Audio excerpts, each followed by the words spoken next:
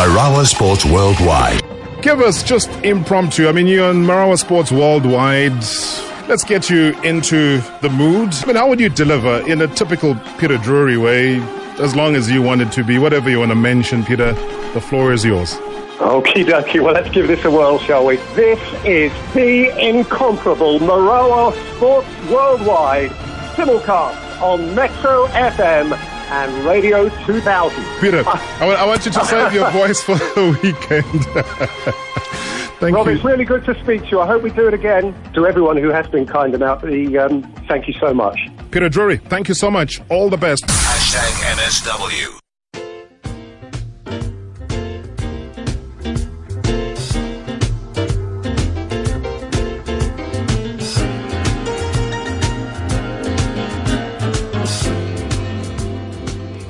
All right, so the confirmation from the news that the president will be addressing the nation straight after Marawa Sports Worldwide. Great to know that the president still firmly listens to the show.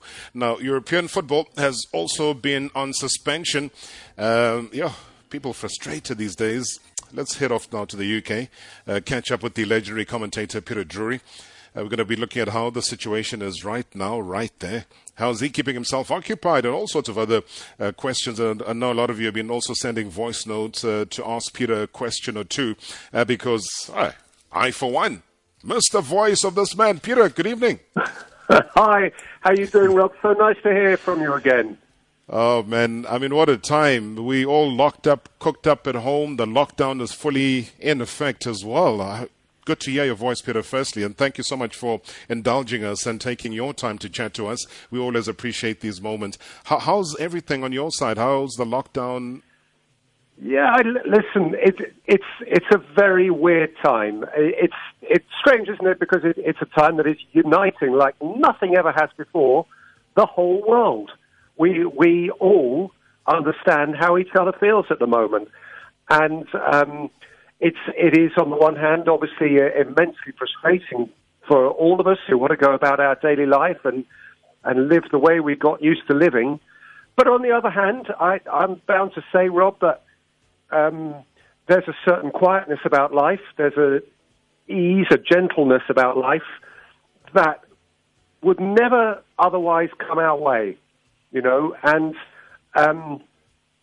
I don't want to get overly profound. I'm just a fool who shouts footballers' names, but it's not a bad thing, you know, to try and find a silver lining. And the silver lining is that I suppose we could all reevaluate a bit. And I say I'm not trying to be overly profound because, listen, I'm missing the sport as hungrily as the next man and woman. You know, we're missing these things that decorate our lives, but. We're only a week or two into this thing, and no doubt I'll feel differently in a couple of months' time. But for now, I'm taking some solace in the quietness. That is crazy, though, Peter. Give me a sense, though, of how you structure your day now, knowing that there's no travels, there's no.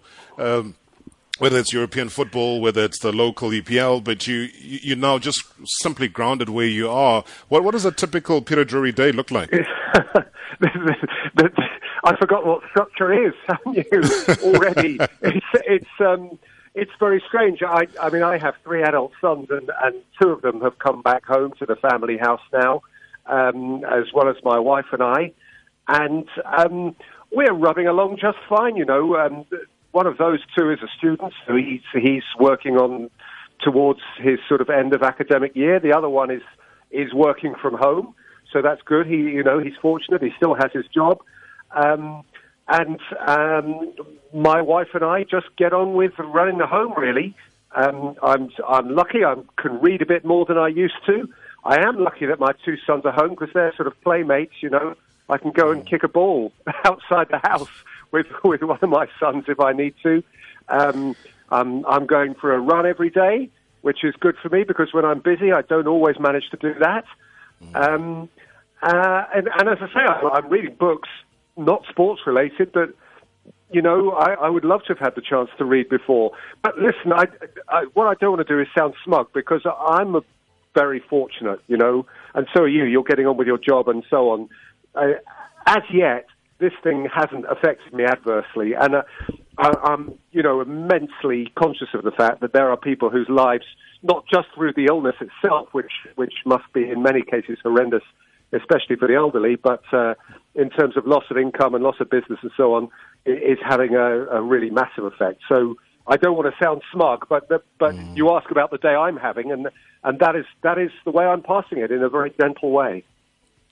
Because each and every day, though, Peter, as you speak, I continuously look at what really scares me, and the latest update, which literally popped up, 15 minutes ago on my timeline, indicating that in the UK, the reports are that 2,619 new cases of coronavirus and 180 new deaths have happened. So that's a total of 22,141 cases and 1,408 people have died in the UK. Yeah. That is shocking. Listen, it's horrendous. It's horrendous, and it just shows that this is not a disease that discriminates. We are all helpless in the face of it, and all we can do is our bit and stay at home and isolate ourselves, and it's very, very frightening. Here I am, fortunate enough to live in one of the wealthier countries in the world that is a great place to live, but it doesn't matter where you live now. This thing is out there, and it is very, very frightening. And anybody who has an elderly relative has cause to be frightened on their behalf, and some of the stories on the news are just awful. I'm sure it's the same with you where you are. That old people's care homes. There are buildings full of very old people, and if that virus gets inside that building, the ramifications don't need to go into. They're just dreadful, because those are people who can't survive it. And that, I think, accounts for, a lot of the rising numbers in terms of deaths. And I must say, I lost my own mother just before Christmas, and it was a terrible time, obviously, a very sad time. She was an elderly lady, but yeah. I think of people now who are losing their elderly parents under these circumstances at a time when they are becoming, instead of a sad individual moment, horribly sadly, just a sort of statistic, when every single death is a deeply personal moment, and also at a time when relatives are not able to go and visit their desperately ill elderly parents and grandparents, so they're dying largely alone, at a time when for families organising a funeral is next to impossible, and even when you do manage to organise a funeral, hardly anybody's allowed to go. These are all deeply personal issues that are happening now by the thousand, and it's horrible, truly horrible. You beat me to it, Peter, because I was in our conversation going to get to that very personal issue around your mom, and we all know that there was a stage where everybody kind of missed you when the football was still on and your voice was not there, and people started to get worried, and I think they then issued a statement that she was not well at that stage, and then subsequent to that, her passing. So do accept our condolences as Marawa Sports Worldwide and also the SABC here in South Africa, because there are multitudes of people that listen to what you do, and to have the rock of the family go, it's always deeply depressing. So our deepest condolences for that. Well, I appreciate that. I really do. Thank you so much, Robert. It was now more than 3 months ago, and we've come through it really nicely, and it's been a strengthening time for my family. I'm really proud and happy to say. And I will, my mother was wonderful, but I guess we all say that about our mothers. I just would say that I feel so blessed, A, to have had her, B, to have lost her at a time when I was able to go through the process in the company of my family. But C, I feel, as I say, huge sympathy to the many thousands around the world who all of a sudden are losing their elderly relatives under such awful circumstances. where they simply can't react in practical terms in the way that they should be able to. Just tap dancing, because that's usually what we do when we have you on the show. We still kind of need to try get you for the full entire duration of the show, Peter. But let's touch on, the important business of football. And obviously football takes a backseat to life, and that is the way it should be. But he was starting to see a very unique picture painting itself, everybody sealing it and saying it is Liverpool's title after 30 years of waiting. There it is. It's going to be there. But now, all of a sudden, this happens, and there is no football, and really no real decision has been taken. Where do you think this might all end up? Well, there are so many theories flying around. And you're right, Rob, by the way. I mean, we always have to sort of preface this by saying, in the great scheme of things, it doesn't matter. But we contradict ourselves by moving on to say, well, actually, it kind of does. Because this really, really does feature in people's lives in a big way. And there are so many theories flying about how the English season should resolve itself. I think the one where there is more or less unanimity is that, come what may, whether we finish this season or not, Liverpool should be declared champions of it. Now, that's easy, and it's just circumstance. They're so far clear, everybody knows they were going to win it. I don't think, truthfully, that would be much consolation for Liverpool, because although they could be handed the cup, they'd be handed the cup in an empty stadium without their wonderful crowd. They would be champions with an asterisk against their name for the rest of history, saying, well, this is the season that didn't quite finish and we all felt sorry for Liverpool. It wouldn't feel real to them. But I think, regardless of that would be, under those circumstances, the best we could do.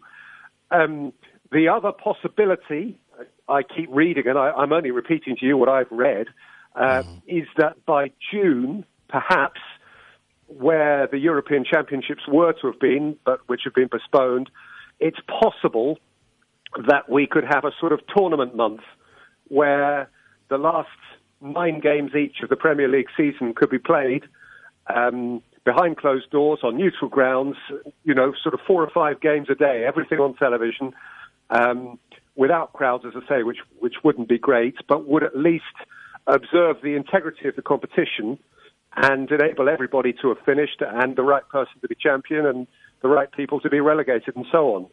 Of course, the sort of worst case scenario is that somebody says, sorry, we've just run out of time, we can't play these games, this season didn't count, which would be so flat, so terribly flat, but I think probably slightly more practicable than the other alternative, which would be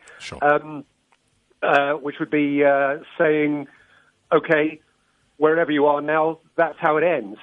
So Liverpool would be champions. The bottom 3 clubs would be relegated, as it stands now, which would be profoundly unfair on 3 clubs who still have a chance of catching up the rest. So it's a horrible mess, but it's a mess you can't blame anybody for. Nobody's intended this to happen. This is not. This is beyond the capacity of humans to sort out. So I would say I feel huge sympathy for the big decision makers, because they're going to have some very big decisions to make. And try and make them on time as well, so that everybody is able to plan accordingly. Broadcasters have to be taken care of and know and understand, because they're the ones that plow in all this money to make the sport happen. Well, Peter, I do believe, though, that we were chatting. I'm not even in studio. We've also all had to take our precautionary measures. So I'm broadcasting from somewhere, somehow, someplace in South Africa. You're sounding great. So do forgive me from time to time, but I do believe that lots of voice notes have come through. I keep telling you that people love you here in South Africa, and you know this. But yeah, let's listen into a few of those voice notes. Okay. Hello there. How are you, Robert? This is Pusiso Temba from Gamhlusha, Mpumalanga. My question to Peter Drury. I would like him to take off his commentating shoes for a moment. Which decision does he really think will be a fair one, a decision that should be taken by the Premier League? Should the league be given to Liverpool or something must happen? Rob, my name is Given from Mtata. The question I would love to ask Pra Peter, how is he coping from England? How is the situation in England? And I miss his commentary, man. I miss. Evening to you, Mr. Marawa, broadcasting from somewhere, somehow, in some place. Bazo here in Ghana, Mr. Marawa. I really would love to know from Mr. Peter Drury as to how is Michael Arteta is coping after being tested positive. Hey Rob, this is Nzika from Tanzania. Yeah, Peter Drury is a legend. He's one of my favorite commentators for the Premier League. I like listening to him. And he's just a legend, man. I mean, he paints the whole atmosphere in the field. I still remember the match he did, which was in 2010 here in SA, which was the first match, South Africa versus Mexico. He did a good job. I just want to ask him if the Premier League would be cancelled or abandoned now, would it be fair for Liverpool to be awarded the title now? Right. Rob, please ask Peter does he plan his wordplay before the games or it just happens depending on the mood of the game. Just want to know because, oh my God, his grammar, his wordplay, mother. Wow, Mr. Marawa, thanks for bringing the best commentator in the world at Cellular here. I will never forget that Aguero last minute goal. Yeah, that one, it's legendary. Well, I'd like to ask for those upcoming commentators, what advice would you give them? And also, do you think this pandemic, does it affect the English football in which way? Do you think the Premier League, is it going to continue or do you think it's not going to continue? Thanks. All right, nice one. Thank you so much for all those voice notes. Maybe some a duplication of the questions that I've already asked. But I don't know. Maybe it's a personal thing. The first one from Sbu, Peter was just saying your professional hat off. Do you think Liverpool should just get the trophy? Yeah, first of all, thank you for all those lovely questions. Honestly, it warms my heart. It's so lovely to hear that sort of feedback, so thank you. Personally speaking, it's just a personal opinion, but I think, Rob, it's a pretty uncontroversial one. I think whatever happens now, Liverpool must be champions. Yeah, that's my view. All right, somebody asked about how you were coping. I think you addressed that, playing around, kicking around, jogging, football. Mikel Arteta was almost that catalyst, though. There was a question about how Arteta is coping. I don't know how much access you have to directly that information, Peter, but he was almost that person who tested positive, who was a high-profile individual that almost made people sit back and say, oh, we can't carry on with this football. How much more info do we have on him? Just what he's made public, actually, and he's fine. Yeah. He's fine. He's through it. He's back, insofar as you can be back. I think he's as fit as you and I. Well, I'd like to think he's fitter than I am. I don't think. Obviously everybody was concerned for him at the time, but I mean, he is a fit man. It was always evident that he would be able to see off the virus. He has, and all of you Arsenal fans out there. You don't need to worry about him, as far as I understand it, personally speaking. Yeah. And, I mean, the most popular one, I think it was thrown in your direction the last time we had a conversation, but maybe sometimes it doesn't hurt to repeat because we get different audiences that come in, drift in and out of the show, and new audiences that come in and listen to the show. But the issue around, I mean, you're a brilliant commentator, Peter, and I think we all know this, we all acknowledge it, and we're all just very blessed to be able to listen to the work that you do. And people are fascinated. I'm fascinated by the question that was asked towards the the end there, saying that, do you plan your wordplay? Because when it all comes together and you're looking at picture, you're hearing the words, everything just seems to fit, and it's almost like you were rehearsing. But football cannot be rehearsed because it is something situational. It happens, and you've got to tell the story. So maybe share the little secret towards that. Yeah, well, no, it's quite straightforward to answer. People are often interested in this, and I understand why. The truth of the matter is that once the first ball is kicked, nothing is scripted, because you can't script it then. You know, as the teams are walking out of the tunnel, and as they're lining up, and as we're seeing the team news and so on, the names on the screen, obviously I've prepared for that. It would be, indeed every commentator would, it would be silly not to. That is when you have all the information, when you know what is going to happen. You know that they are going to walk over the white line. You know there is going to be a roar of the crowd. And that is something you, I believe, should be ready for. But once the game kicks off, you would be a fool to try and script it, because sport doesn't work according to script. So that really is as plain an answer as I can give you. That's the truth of the issue. I mean, the extent to which you're prepared can vary, because clearly there are days where a goal, one way or another, could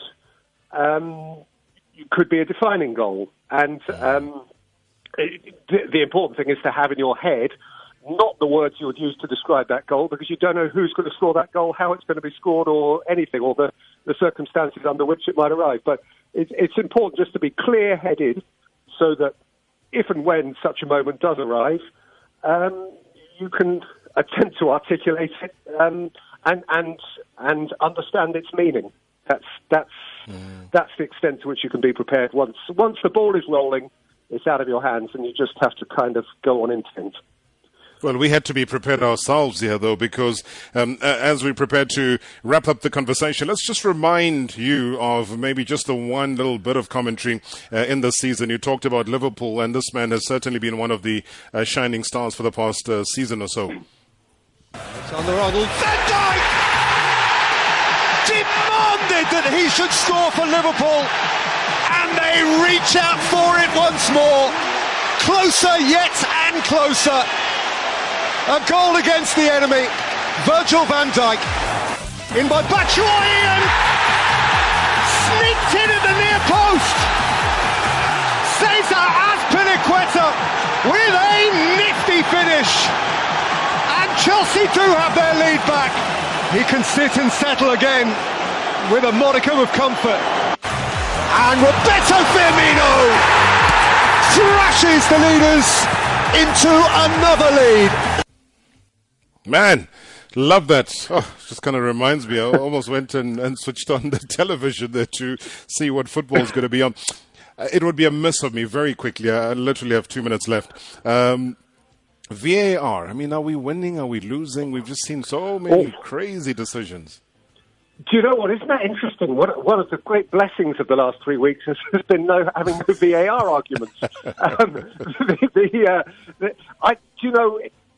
Funnily enough, we are still learning. The simple answer is we're still learning. In England, I mean, there are countries ahead of England in terms of learning the VAR process, and it's frustrating. It's hardly headline news at the moment, but it's frustrating that we are losing this learning period right now. We're not there yet. It's clear we're not there yet.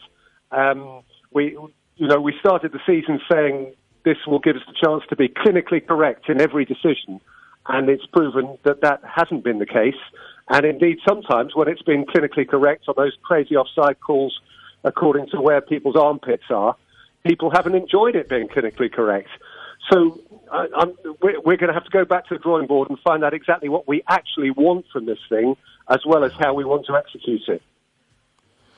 Unbelievable stuff. We'll keep checking up on you from time to time, Peter. It really is a great relief to hear your voice. It's also great to know that the families come together stronger and continue to be that way. Let's just heed the call, try and follow the basic requirements that keep us out of harm's way, basically. That is where we are right now. It's a difficult time. It's a testing time for everybody around the world. But we certainly never lose sight of always remembering the great work, Peter, that you continue to do. Well, bless you. Thank you so much, Robin. And listen, everybody, just keep smiling. Keep smiling and keep safe and keep doing the things you're meant to do. And we'll all start celebrating sport again before too long, let's hope. Thanks, Thank Rob. you so much. As always, Peter, all the best. Stay strong. Cheers. That's Peter Drury there joining me all the way from his home. He is, obviously just taking a bit of a breather, says he's reading, he's jogging, he's with the family, the sons are there, they're playing football. And man, even if he's talking, man, sounds like he's commentating. That's the beauty about people like him. It really is absolute honor, absolute joy that he makes time for us here on Marawa Sports Worldwide.